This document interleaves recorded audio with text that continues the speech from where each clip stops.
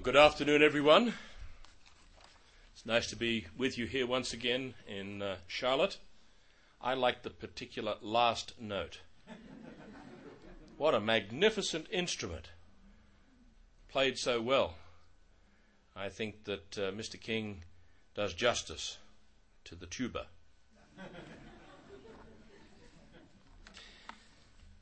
Dr. Meredith asked if I might just give you a little information about the UK, where we're up to, what's happening there, both in the church there and also in Europe and in the United Kingdom. I should say this at the outset, that what has happened here in the United States is mirrored on the other side of the Atlantic, that we are really in the same situation economically. It was both the British and the American governments that developed this very, very open and free market, which led to the excesses and the greed of the bankers. I was talking with Mr. Apati, and I said, Mr. Apati, have you noticed that no banks have been robbed lately? Because all the robbers got inside. And learnt to wear white collars and look very professional. So I think there's a lot of anger here in the United States and certainly in England at the number of high bonuses that are still being paid after the governments have put money into the banks. And these men get up and say, well, we're very sorry, but I think they're crocodile tears. That there is and a lot of people are hurting as a direct result of what has happened there. Well, I'll tell you something. Human nature is the same worldwide. And the bankers don't have a market on greed. All human beings suffer from it to one degree or another. I should mention to you that the church and the congregations in England and the video groups that we have there have been growing of late. I should mention that Mr. Meakin coming to us, I think most of you had a chance to meet him when he was here. He is just a very, very fine asset to the church. He has a wonderful personality, and for an Englishman, he's almost an Australian.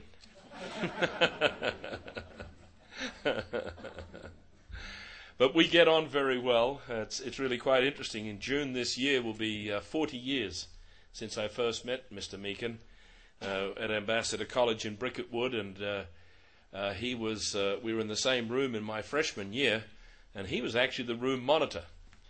And so now I've become his room monitor. And so we just get on so well. His wife is actually in Washington. She's an American, and her mother is not well, and she's been spending time with her mother in near Seattle. And so Mr. Meakin has been at home alone, but he's been very, very busy. We've been working together. We put quite a lot of work into the feast site for 2009. We had booked the feast site where we were last year in Llangollen, and we decided we would book that again, and we thought we should be okay. We can seat up to about 180 people there, including we had about 40 or 50 visitors from the United States and Canada. Well, we're going to have over 180. We're going to have 200, maybe 220 people just from the UK and Ireland, because the church has grown very, very much in the last since the Feast of Tabernacles, and some of that has to do with the fact that Mr. Meakin is with us, and so some people have asked questions about where they have been, and they've made decisions independently, with no coercion from anyone in our church. They have made the decision to come with us, and not just from one particular group, but also from some other groups as well. So it's really quite amazing what has happened.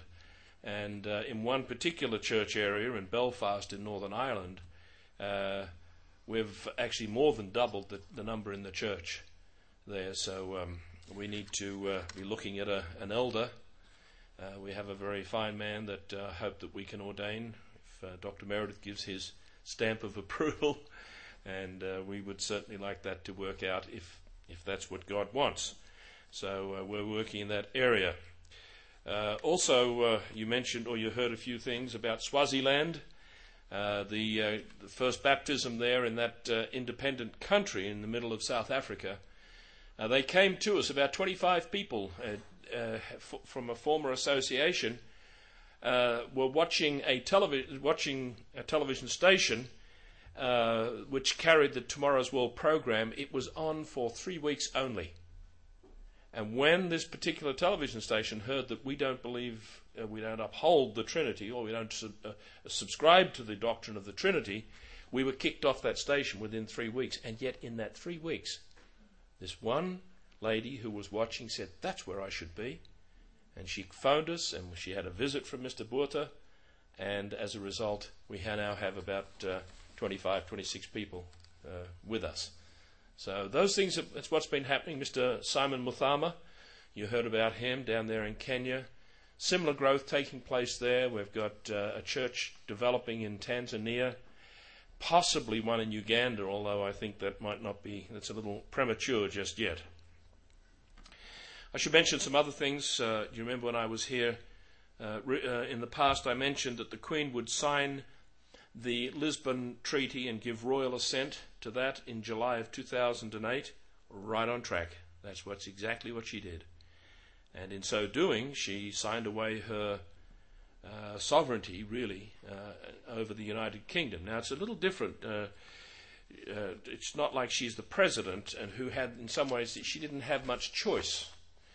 She is the monarch, but under the British system, she basically is required to sign what the government give her to sign. And if she hadn't have done so, then she wouldn't have been the monarch. So it was just the way it went. But of course the Irish, you've heard what happened there, they said, "No, we won't be signing up to that then. We won't be having a part of that at all. And so the Europeans came back and said, "What did you say?" And the Irish says, "Did you not hear us what we said to you now? We'll be telling you we won't be joining now." And they said, "Look, will you please go away and vote again until you get it right?" And that's exactly the way the Europeans work. The European Union is just carrying on as normal, as if the Lisbon Treaty has been passed. It's just a formality. And it's a very interesting situation. It's not the way we are used to doing things in Britain and America. So that's pretty much the details there. I should mention, and Mr. Ames, I mentioned this to him yesterday, the situation in Zimbabwe. We don't have any actual active members per se in Zimbabwe. We do have a couple who have shown some interest and could very well be with us. But the situation there is that cholera is rife. There is very little sanitation. 50% of the Zimbabwe population are facing starvation. It is a terrible... And this was a country that at one time was the breadbasket of Africa. And Mr. Mugabe has formed what's called a coalition government, but it is in name only. So things are developing in that part of the world.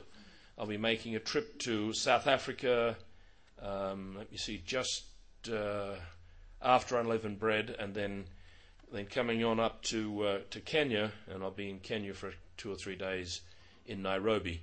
I won't be doing any travelling in the country a great deal, but we'll have the annual general meeting there with Mr. Muthama and taking care of things in that part. So I'd like to tell you more, but there's just so much going on, and I would like to give a sermon.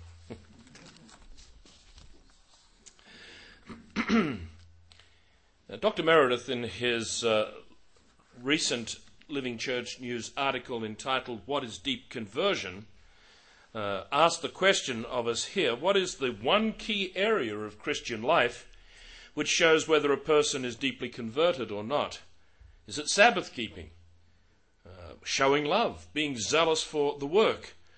While all of those fruits are important, by themselves they may be misunderstood or misguided. He then goes on to say To find the answer, let us consider carefully a number of fundamental teaching in God's inspired word, and he notes in particular, Proverbs chapter 1 verse 7, where it says, "The fear of the Lord is the beginning of knowledge, but fools despise wisdom and instruction." God says it is the fools who despise wisdom. In other words, they will not take correction. And then Dr. Meredith concludes in the next paragraph with this statement: the basic attitude of total surrender to God, of being willing to admit it and to repent when one is wrong, this is the key attitude of which I am speaking. Do you remember Mr. Armstrong used to say, the hardest thing for a human being to do is to admit they are wrong. And yet, let me tell you, if you allow God to work in your life so that you are able to admit when you are wrong, you have a key to open a door to a whole new way of life. Because the only thing that stops us from admitting we're wrong is pride and vanity and stubbornness. And God tells us that those are not compatible with God's truth and God's way and God's word. And so I thought I would address the subject that Dr. Meredith introduced in this Living Church News. His title was, "What is Deep Conversion?" I'm going to maybe take an aspect of that by giving you 4 stages of conversion. 4 distinct stages that we go through in becoming more deeply converted.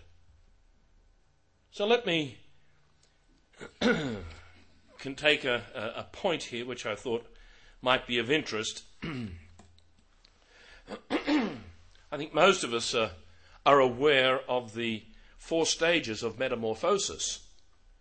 That is the changing biological dimensions of certain animals, such as a butterfly, or maybe a dragonfly, or a moth. I think most of you know what those 4 stages are. If you don't, I'll just mention them to you. A butterfly will lay an egg, and that egg will develop until finally it bursts open and a little caterpillar, a little larvae, comes out onto the leaf. It might be a silkworm, which happens to really enjoy mulberry leaves. And so the caterpillar comes out of the egg. It eats and it eats and it eats till a very important point in its body. There's a clock going and it goes like that and it changes. In this case of a silkworm, it will spin a little cocoon and then it will lie dormant there while inside that little larvae has now come to the point where inside the pupal stage it grows wings. That's just an amazing thing. When I was a boy, we used to have what you call the monarch butterfly here, that lovely gold and black one. You know the orange and black one? We called it a wanderer butterfly in Australia. And we used to, in the summertime, go up into the bush and we'd find where these were, the tiger, they're almost like striped like a tiger, the caterpillars, and we'd bring them a bush home with these on, and we'd see them munch away, and then overnight it always seemed to be, you'd look up and here on the curtain rod or somewhere, because we always had them in our bedroom. My mother was a very patient woman. And you'd wake up in the morning and here was this beautiful green chrysalis.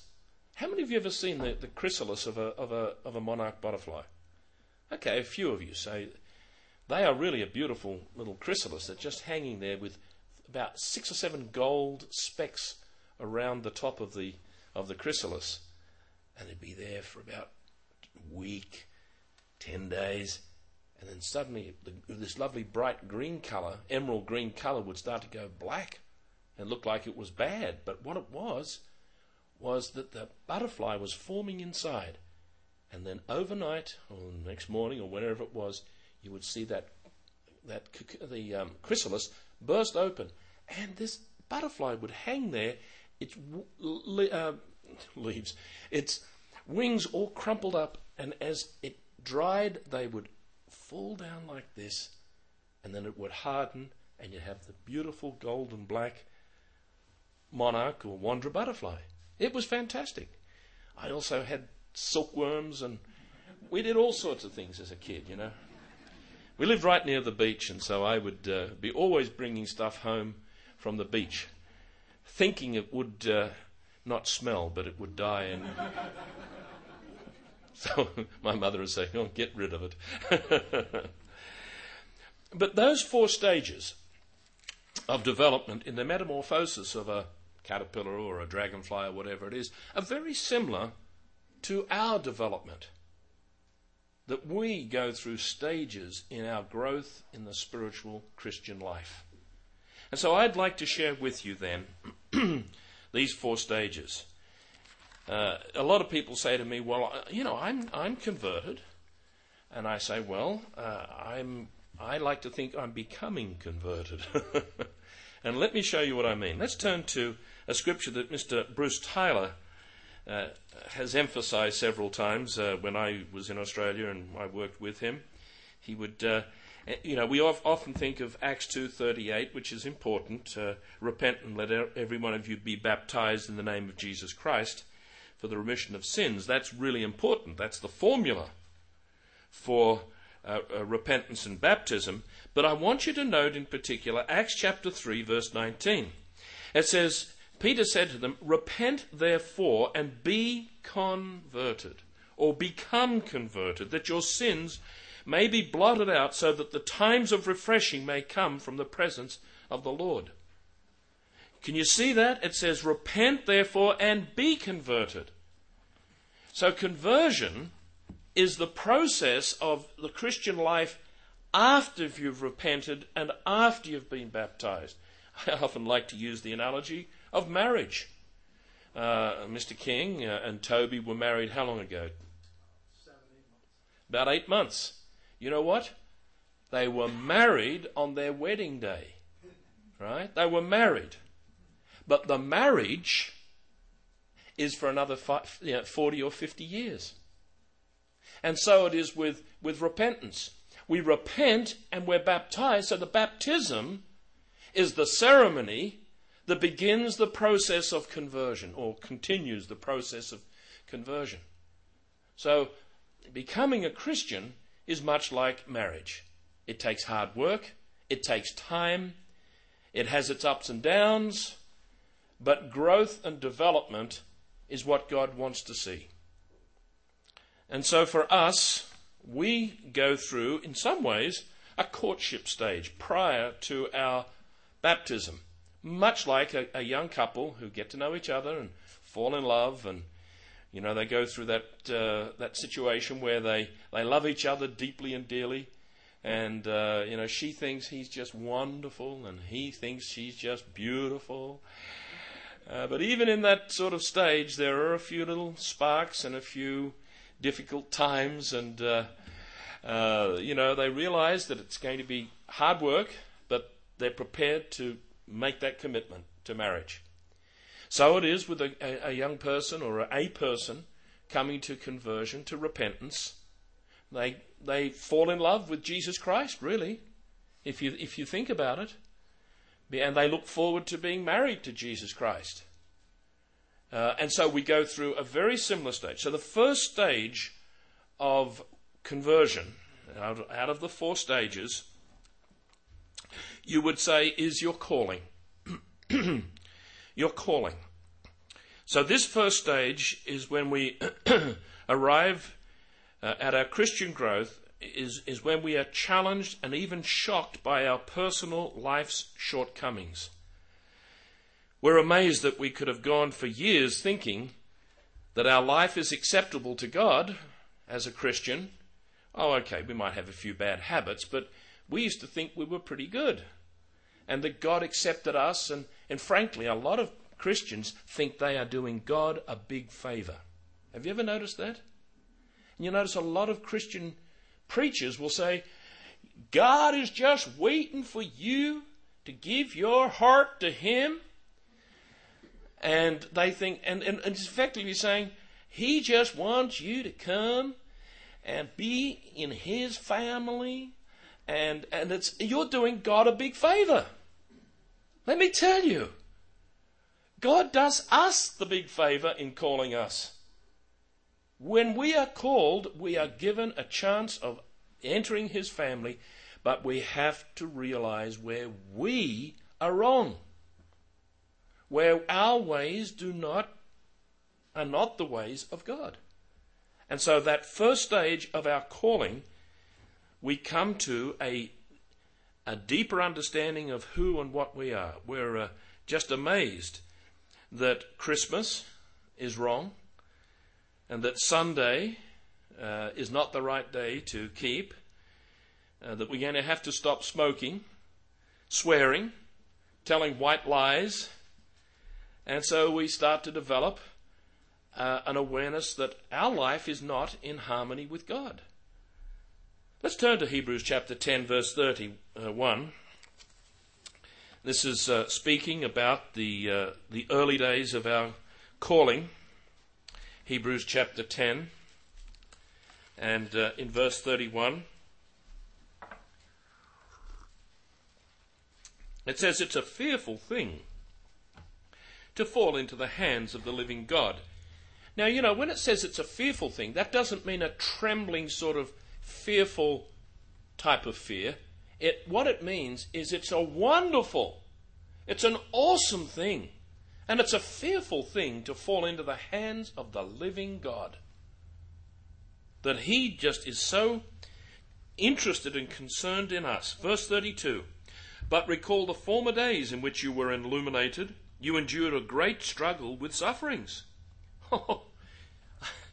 I remember when we were coming into God's church, many of our friends from the Presbyterian church just disowned us. They wanted nothing more to do with us. Verse 33, "Partly while you were made a spectacle both by reproaches and tribulations, and partly while you became companions of those who were so treated," your friends in the church. "For you had compassion on me in my chains, and joyfully accepted the plundering of your goods, knowing that you have a better and an enduring possession for yourselves in heaven."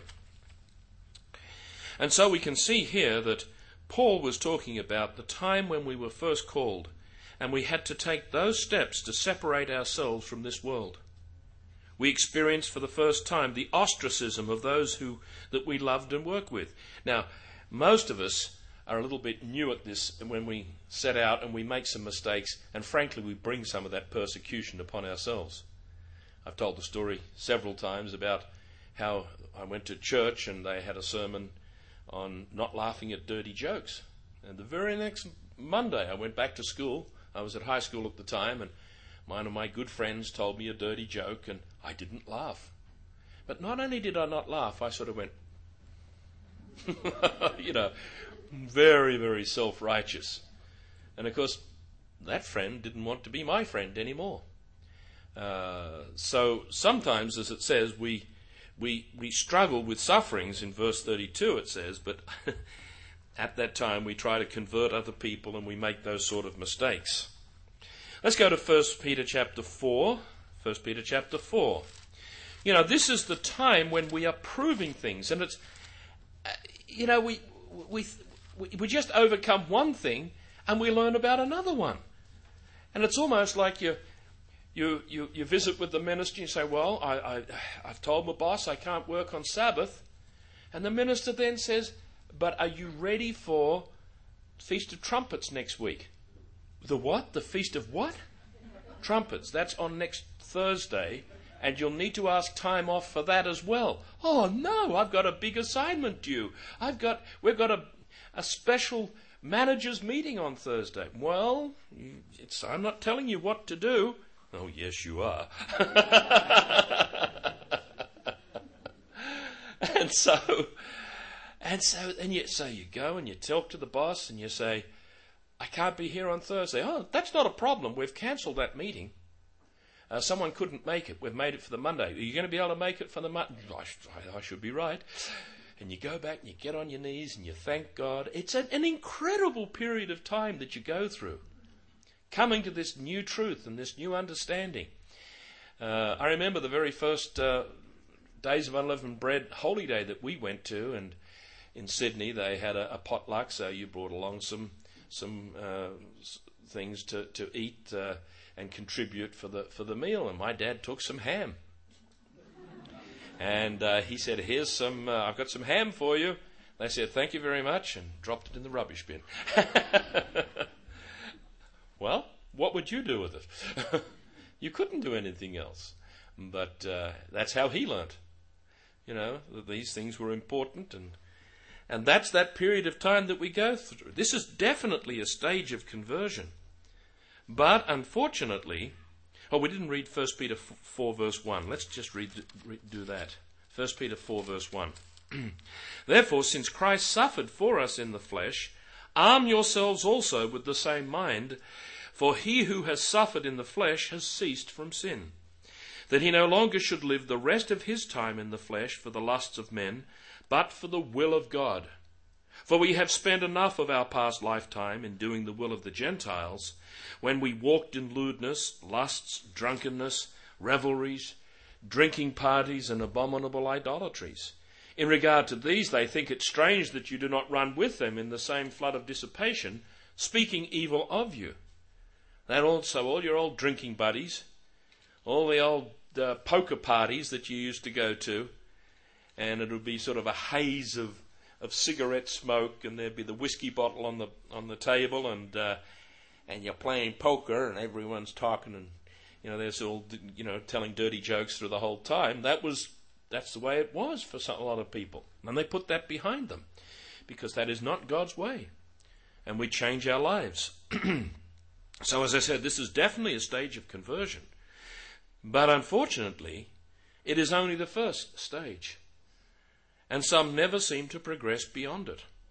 In fact, I've noticed, and you've probably noticed the same thing, there are certain people, even sometimes people who are baptized, but they've never actually moved on beyond this first stage, and you will notice that they're people that are always looking back longingly to the life, their former life, and always talking about it. I remember before I came into the church, I used to do this, and I would do that. And sometimes they'll question or doubt things, and they'll always be asking questions of people in the church. Do you really believe this? And have you ever thought that the church might be wrong on that? If you're like that, and if you know of people like that, just pray for them. And if you are like that yourself, consider that maybe that's as far as you've come in your understanding. I'm not saying it's wrong, that we all have to go through that first stage of conversion, but we've got to move on beyond that. And so, as we all go through that period of time in our lives, maybe your husband or your wife was converted, and you came along to church, and or maybe it was your parents, and maybe someone else, and there were a group getting baptized, and you asked if you could be baptized, and somehow that's what happened. I don't know. I'm not trying to judge anyone. Please don't misunderstand me, and I'm not trying to make anyone feel bad either. Because really, this is the stage that we must go through, but we must move on. If we do not move on, then we will find ourselves, as I said, having difficulties with questions and doubts. And so this is an important point. Let's go to Galatians chapter 5 and verse 7. Galatians chapter 5 and verse 7.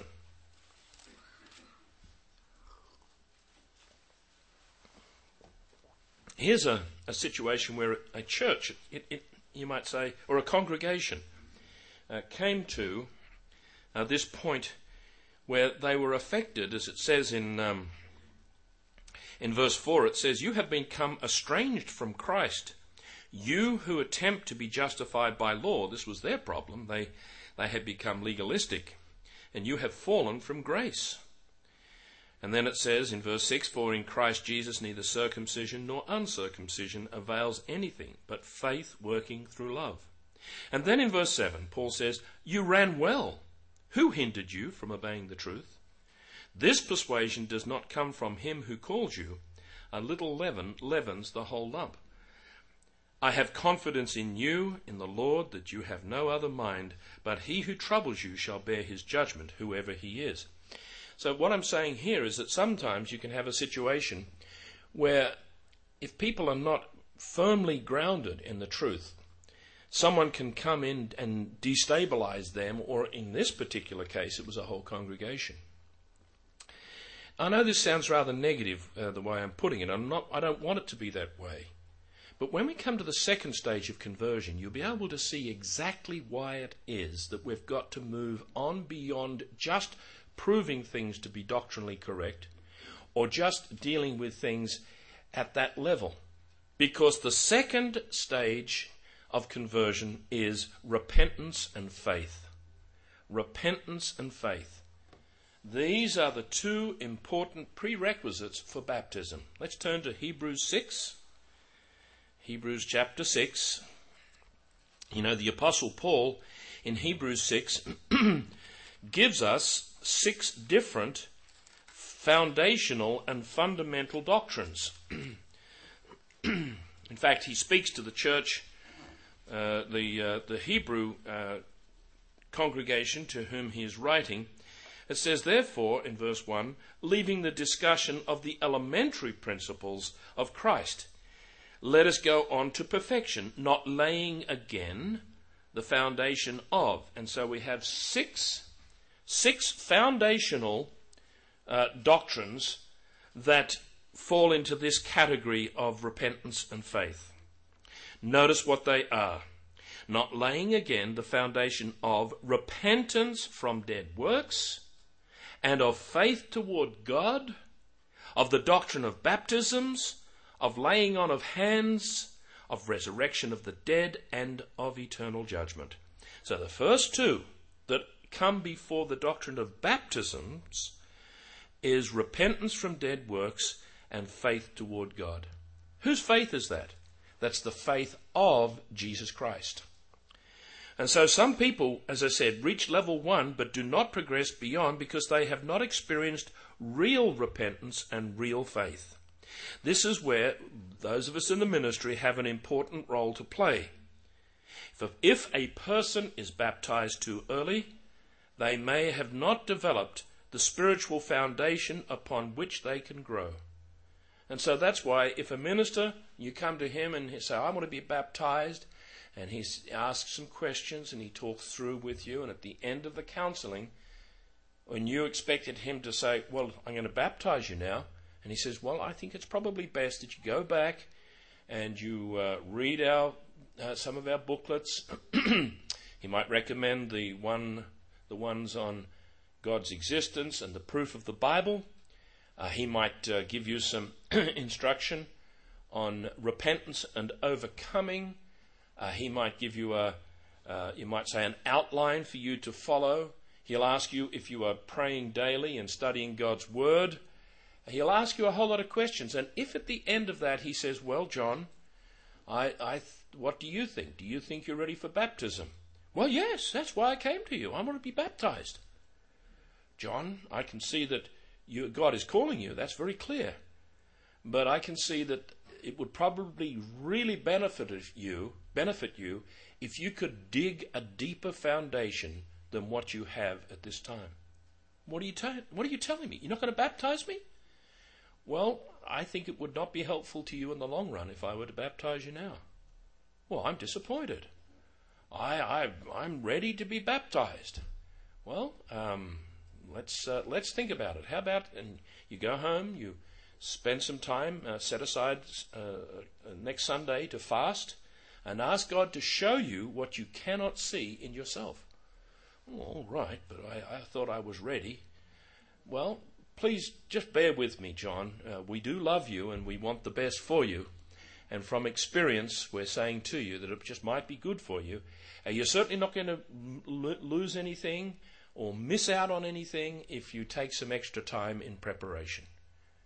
And so the minister, it's a very delicate balance, let me tell you. For ministers, baptism counseling is not easy because we don't read minds.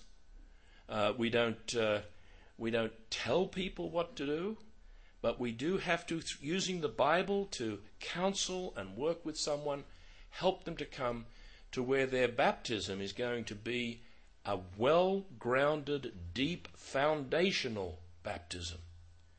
And so they can build on it, and they'll be built on rock.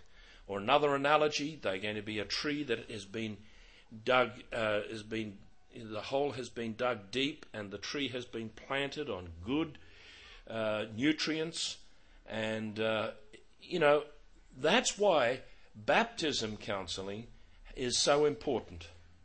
And we should be serious. Now, some people, come to us, some people, and I'll never be ready to be baptized. The other side of the coin. So we as ministers have to try and help them and say, well, what is it that, you think you still need to do? Oh, I've got so much more overcoming, Mr. King. I am just such a terrible person. And with some people, we have to counsel them.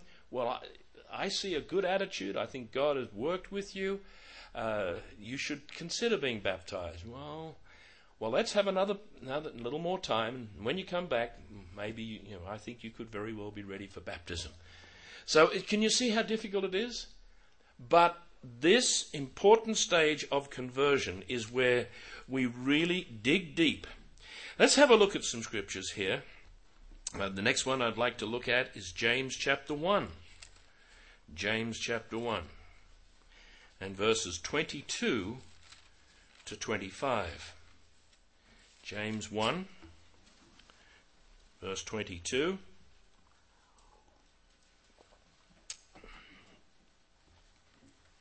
It says, "But be doers of the word, and not hearers only, deceiving yourselves. For if anyone is a hearer of the word and not a doer, he is like a man observing his natural face in a mirror." Well, I like to come in with an interesting concept here. And it says that we see our face in the mirror.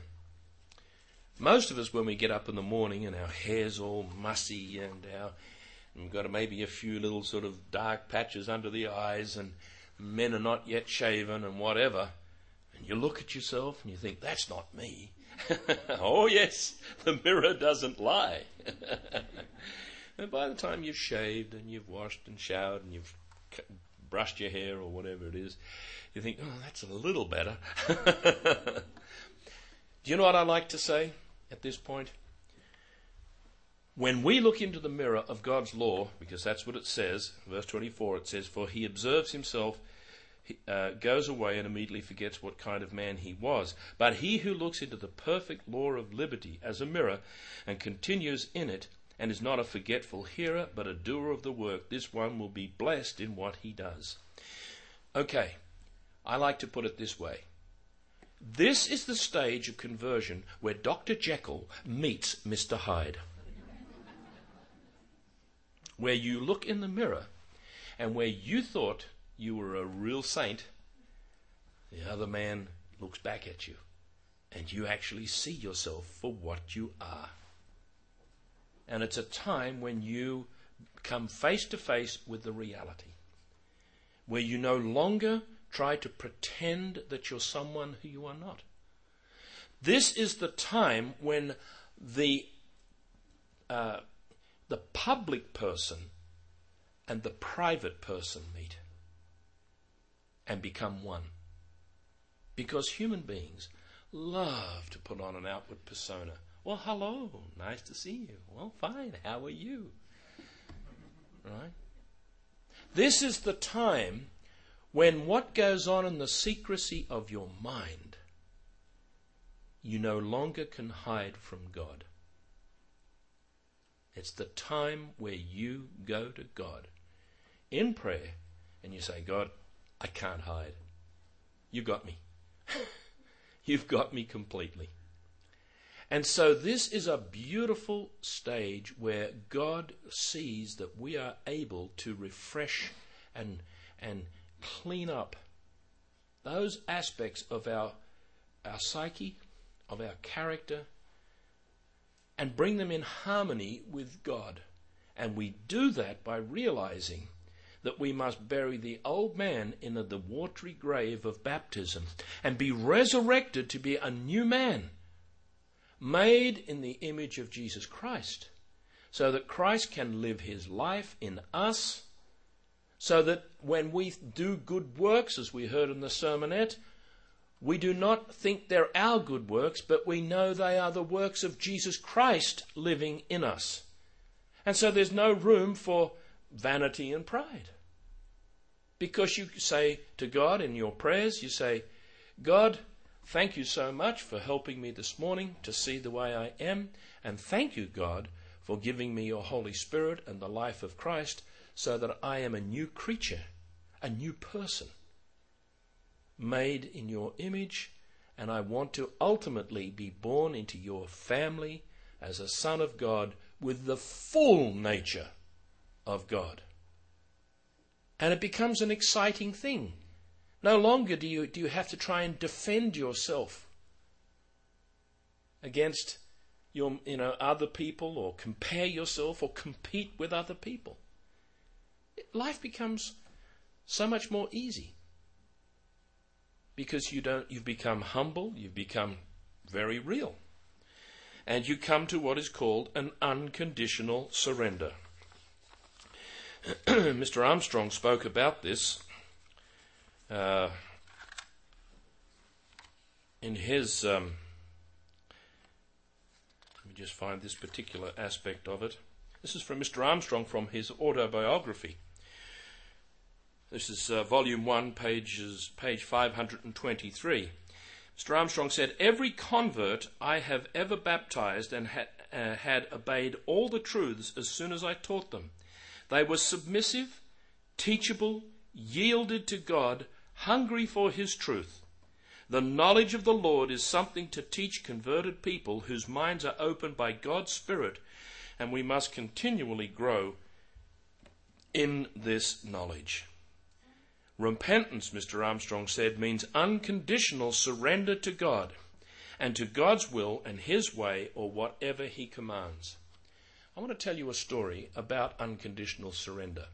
It happened in August of 1945, and it happened on a USS, a United States battleship, the USS Missouri, in Tokyo Harbor, or Tokyo Bay. It was the signing of the surrender of the Japanese Imperial Forces to General Douglas MacArthur of the US forces. And it went like this. Just prior to the surrender, the Americans had determined that it would take 1 million, at least 1 million American lives to be lost in taking the islands of Japan. And so President Truman made the decision that the atomic bomb should be dropped on Hiroshima and the second one on Nagasaki. The Japanese response after the 2 atomic bombs had been dropped was that they would surrender. And so they communicated to the American government through the Swiss ambassador in Washington that they were prepared to surrender their forces. They did say, though, that they would, in surrendering all Army, Navy and Air Force material and personnel, that they would continue to honor their Emperor Hirohito. Douglas MacArthur sent back a message to the Japanese through the Swiss ambassador and said this: unless you unconditionally surrender, including surrendering your worship of Emperor Hirohito as a god, we will not accept your surrender. The Japanese thought about it, and they came back, and they agreed that they would make as a part of their surrender the removal of that particular belief in Japan of Emperor Hirohito being a god. Can you see the parallel for us? Our unconditional surrender requires that we surrender ourselves and the way that we worship ourselves, and we believe in our identity, and we believe in who and what we are. God cannot allow anyone into his family and into his kingdom who's going to harbour ideas and ambitions that are going to be injurious to the government and the family of God. He's already had one being who did that. And so total surrender, unconditional surrender, means that when we go to God in repentance, we say, God, I surrender every aspect of my life. Not just the bad bits, but the good bits too. And I think I've talked to you about that before, about the fact that when we really repent, we repent of every aspect of our life. And so this second stage of repentance is very important, because it means that we come to a complete repentance, an unconditional repentance, and it means that we become teachable. And we want God to show us his way. Dr. Winnail, in his comments, you might just want to follow it with me here if you've got your brochure here. Dr. Winnail asked the question here, are you teachable? He says the scriptures reveal that one of the important qualities of character that God is looking for in Christians, future leaders in his kingdom, is teachability, the desire and the willingness to listen and learn. Abraham was teachable and responsive to God's instruction, and he gives Genesis 12 as a scripture. Moses was a very capable leader, but he was also humble and teachable. Teach me, David said, O Lord, the way of your statutes. Solomon recognized his human inadequacies when he asked God for wisdom. And so you can see that teachability is an important aspect of our conversion and repentance. It's really amazing. We're getting so many go-tos at the moment that we try to follow them up, or we try to not so much follow them up, well, yes, I guess we are, but we phone a person and we say, you've asked where's our church, where we meet for services. Can you tell me where you live? And then they say, well, we live in such and such a place. Well, we really don't have a congregation right near that city at the moment. Tell me a little bit about why you are asking this. Are you interested in our literature? Do you find it helpful? Oh, yes, it's really good, but I do have a problem. You seem to believe in such and such. Yes, we do. Well, I've been studying my Bible, and I don't think you're right on that.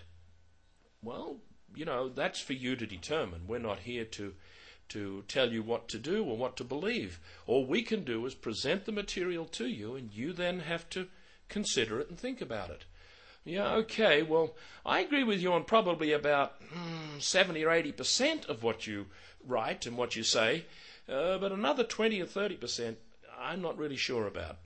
Well, my advice to you then is to go and get on your knees and ask God to show you who is right.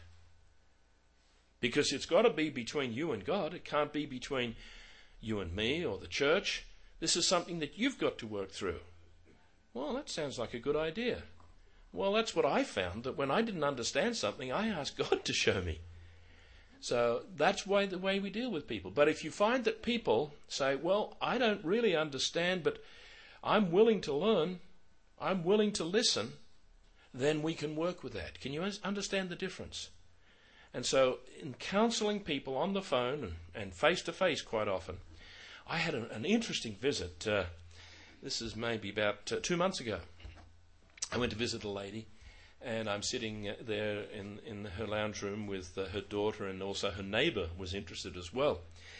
And I said, well, where are you from? And she said, I'm from Iran. Oh, I said, so I said, does that mean that you were formerly a Muslim? Yes, she said.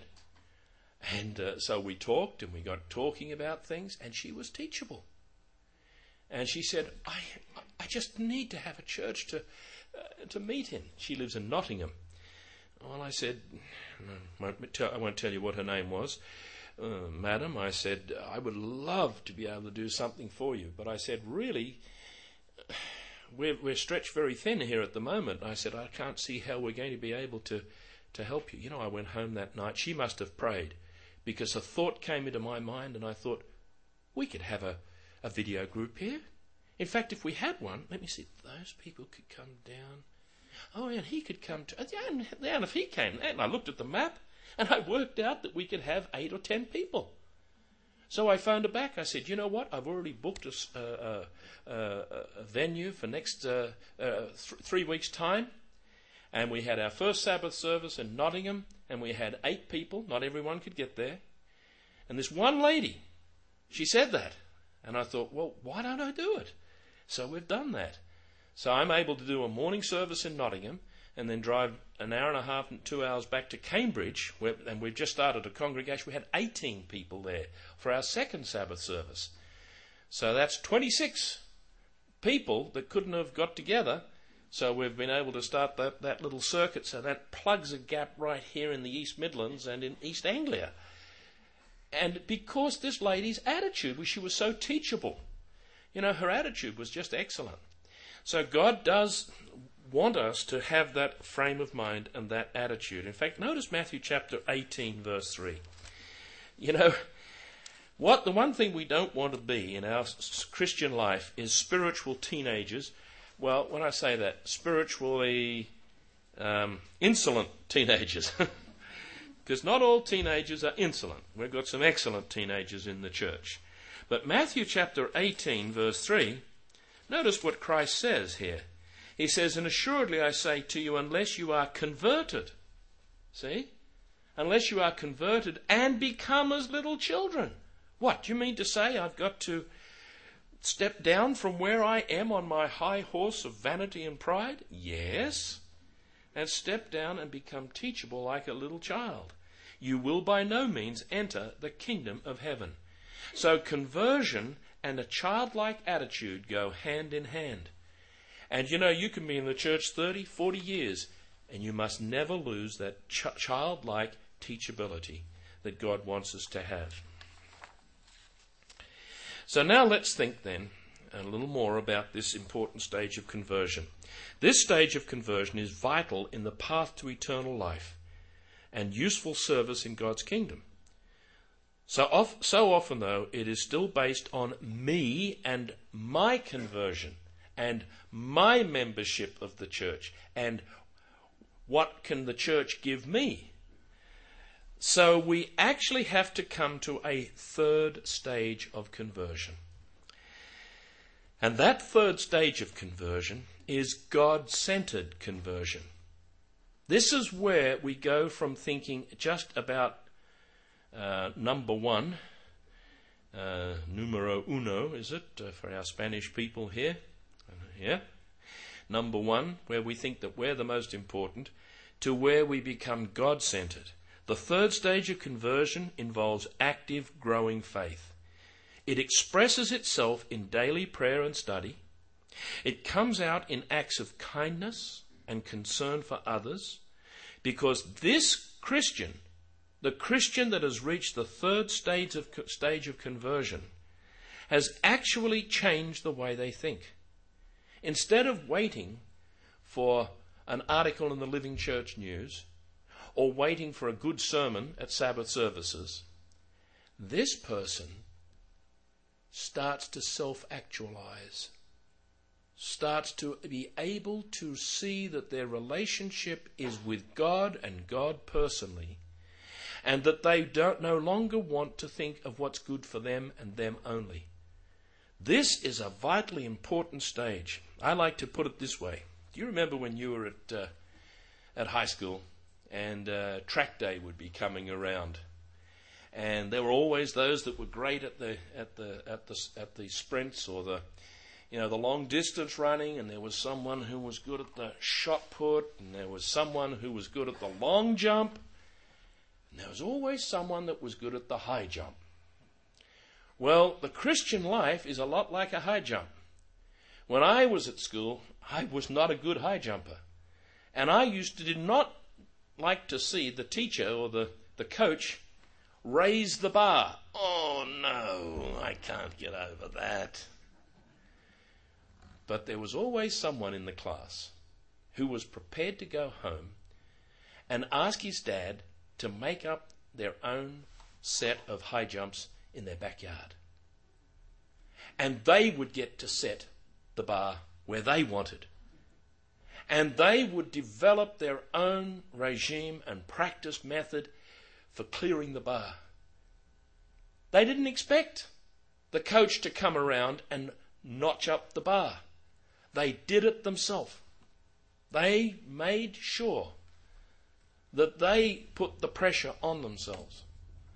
And so what happens for a person like this who is in the God-centered conversion area of their life, it is no longer is it good enough to sit in their own spiritual comfort zone. Rather, they step out of their comfort zone spiritually. They choose to fast regularly. They choose to overcome. They do their prayer and their Bible study because they love to pray and study. They look at opportunities in their life to overcome. They seek counsel. And there was one man who operated at this level of conversion most of the time, and his name was King David. Let's have a look at Psalm 51 and notice how God-centered he was in his thinking. You know, the Psalms are a perfect example for each one of us of a man that really did love God. Psalm 51.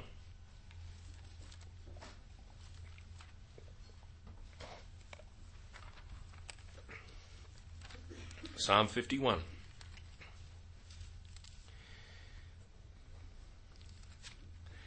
He prays to God and he says, "Have mercy upon me, O God, according to your loving kindness." He directs his prayer to God immediately, and God is the benchmark. He says, "According to the multitude of your tender mercies, blot out my transgressions. Wash me thoroughly from my iniquity and cleanse me from my sin. For I acknowledge my transgressions, and my sin is always before me." Look at verse 4. "Against you only have I sinned, and done this evil in your sight, that you may be found just when you speak and blameless when you judge." God, I want to clear the decks.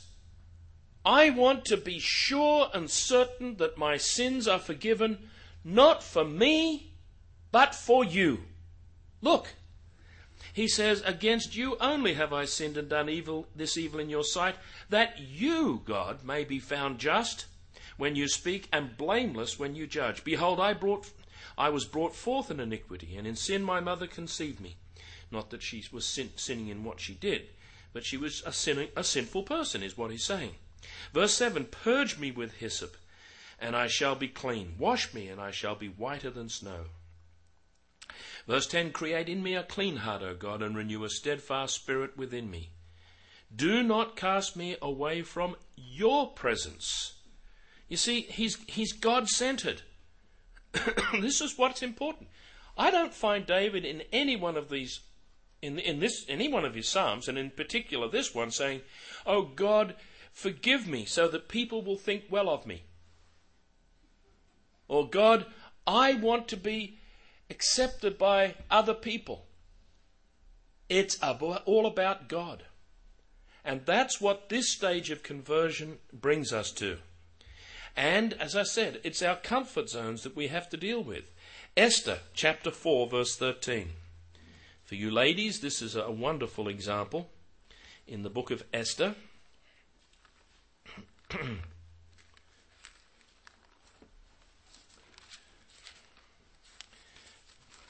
Let's turn to Esther, chapter 4, and verse 13.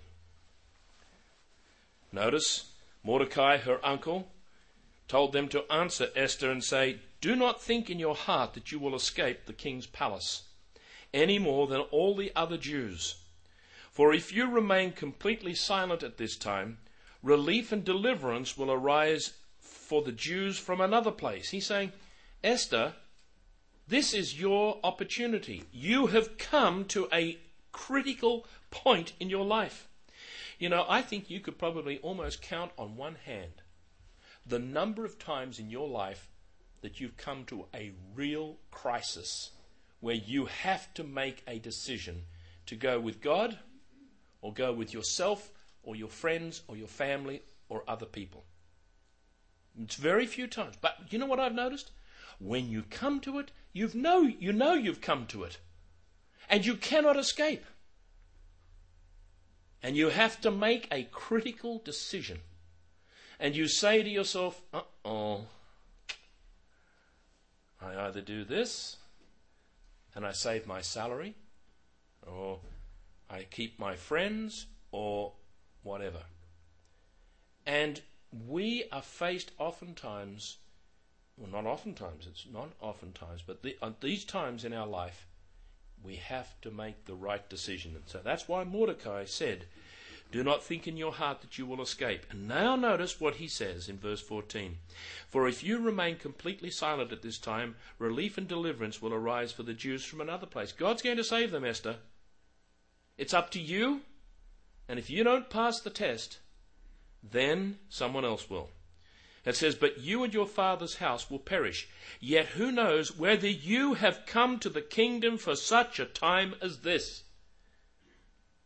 What have been the times in your life that you have come to a time, and that's the time?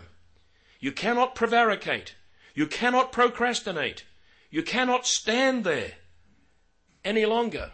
You must act, and you must act decisively based on principle and God's word. And so you do. Maybe you are asked to do something that is going to be very painful, but you do it because it's the right thing to do. And that's what a God-centered person comes to. How do you think Daniel felt when he went and prayed, knowing that the spies would be out to watch him? And sure enough, they looked through his window. Aha, we've got him. And they dragged him off to throw him into the lion's den. What about Shadrach, Meshach, and Abednego? Will you bow down to the image? No, we won't. Well, it's onto the fiery furnace for you. And, you can go through many biblical examples of men and women who stood by their principles. I heard that Mr. Rod McNair gave a sermon recently on Jeremiah, who stood faithful for 40 years for his principle, ending up right up under his armpits in slime, because he was a God-centered man. These are the things that we have to come to in our life and ask God to give us that help. Some people, as I said, will reach level 3 at the personal level, but avoid the deepest level of commitment of all, which is the fourth level. What is that? Total reliance on God.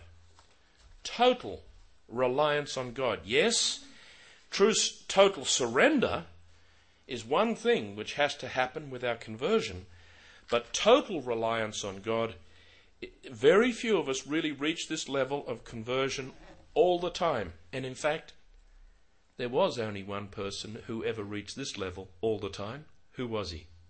Jesus Christ, our Lord and our Saviour. And he was so aware of his total reliance on God that we have his words recorded. Let me read them to you. Let us go to John chapter 5. John chapter 5. Jesus Christ was so aware of his total need for God at all times that this is what he said in John chapter 5 verse 19. Then Jesus answered and said to them, most assuredly I say to you, the Son can do nothing of himself, but what he sees the Father do, for whatever he does, the Son also does in like manner. Can I read that first part again to you? It says, most assuredly I say to you, the Son can do nothing of himself. Nothing? You mean absolutely nothing? Did he, not know when to pick up a knife and fork? I don't know whether they use knives and forks in his day. No, he's talking spiritually. there was not one thing. He kept himself under such a tight rein that he was in a constant state of awareness of his relationship with his Father. Notice verse 30. John 5 verse 30. I can of myself do nothing. That is spiritually. You know, how many of us think to ourselves really deep inside, well, God did know when he called me that I did have good, strong patience. And he could use that patience. Well, Christ said he could of his own self do nothing. Notice what it says, reading on. Verse 30 we're reading. As I hear, I judge, and my judgment is righteous, because I do not seek my own will, but the will of the Father who sent me. There it is, folks. That's the fourth level of conversion. Total reliance on God. Now, I'm here to tell you that no one in this room goes and stays at one level and is so really super spiritual that they never go, dun dun. We all have our downers, as we say. Points where we've been strong and close to God. Do you remember Elijah? There he was, slaying the prophets of Baal and throwing water all over the altar with the sacrifice, and then calling down fire, and everything goes up. And just a few days later, he's down in some cave saying, oh, poor me. Do you know why he went down there? Because Jezebel said, I'm going to get him. Jezebel said, I'm going to destroy him. And he lost all of his faith and all of his confidence. And that's what happens to us in life. Sometimes we're really spiritually strong and we've been fasting and praying and overcoming and having good success. And then we seem to just lose it all. Don't be discouraged if that's happened to you. Because you have an everlasting Father who is so convinced that you're going to make it, that he will patiently work with you and bring you back to him and lift you up and strengthen you and give you the help you need. You know, when a person's reached these different stages of conversion, the wonderful and beautiful thing about it is they have already been there, so they know how to get back there. Prayer, study, fasting, repentance, being teachable, getting advice and counsel, humbling yourself. It's a wonderful process. It is refreshing to have your whole being washed clean by the blood of Christ. And as we approach Passover and we come to this time, let's use this time to raise the bar on the high jump. But let us be the one that sets the bar. Let us be the one that puts the pressure on ourselves to increase our prayer and study. Let us be the one that takes charge of our life and puts that life in the hands of the everlasting God. Let us be the one that submits and surrenders our will, our mind to God. And let us rejoice as we do this. And let us thank God that he has called us to an everlasting calling. And let us fulfill that calling in the kingdom of God.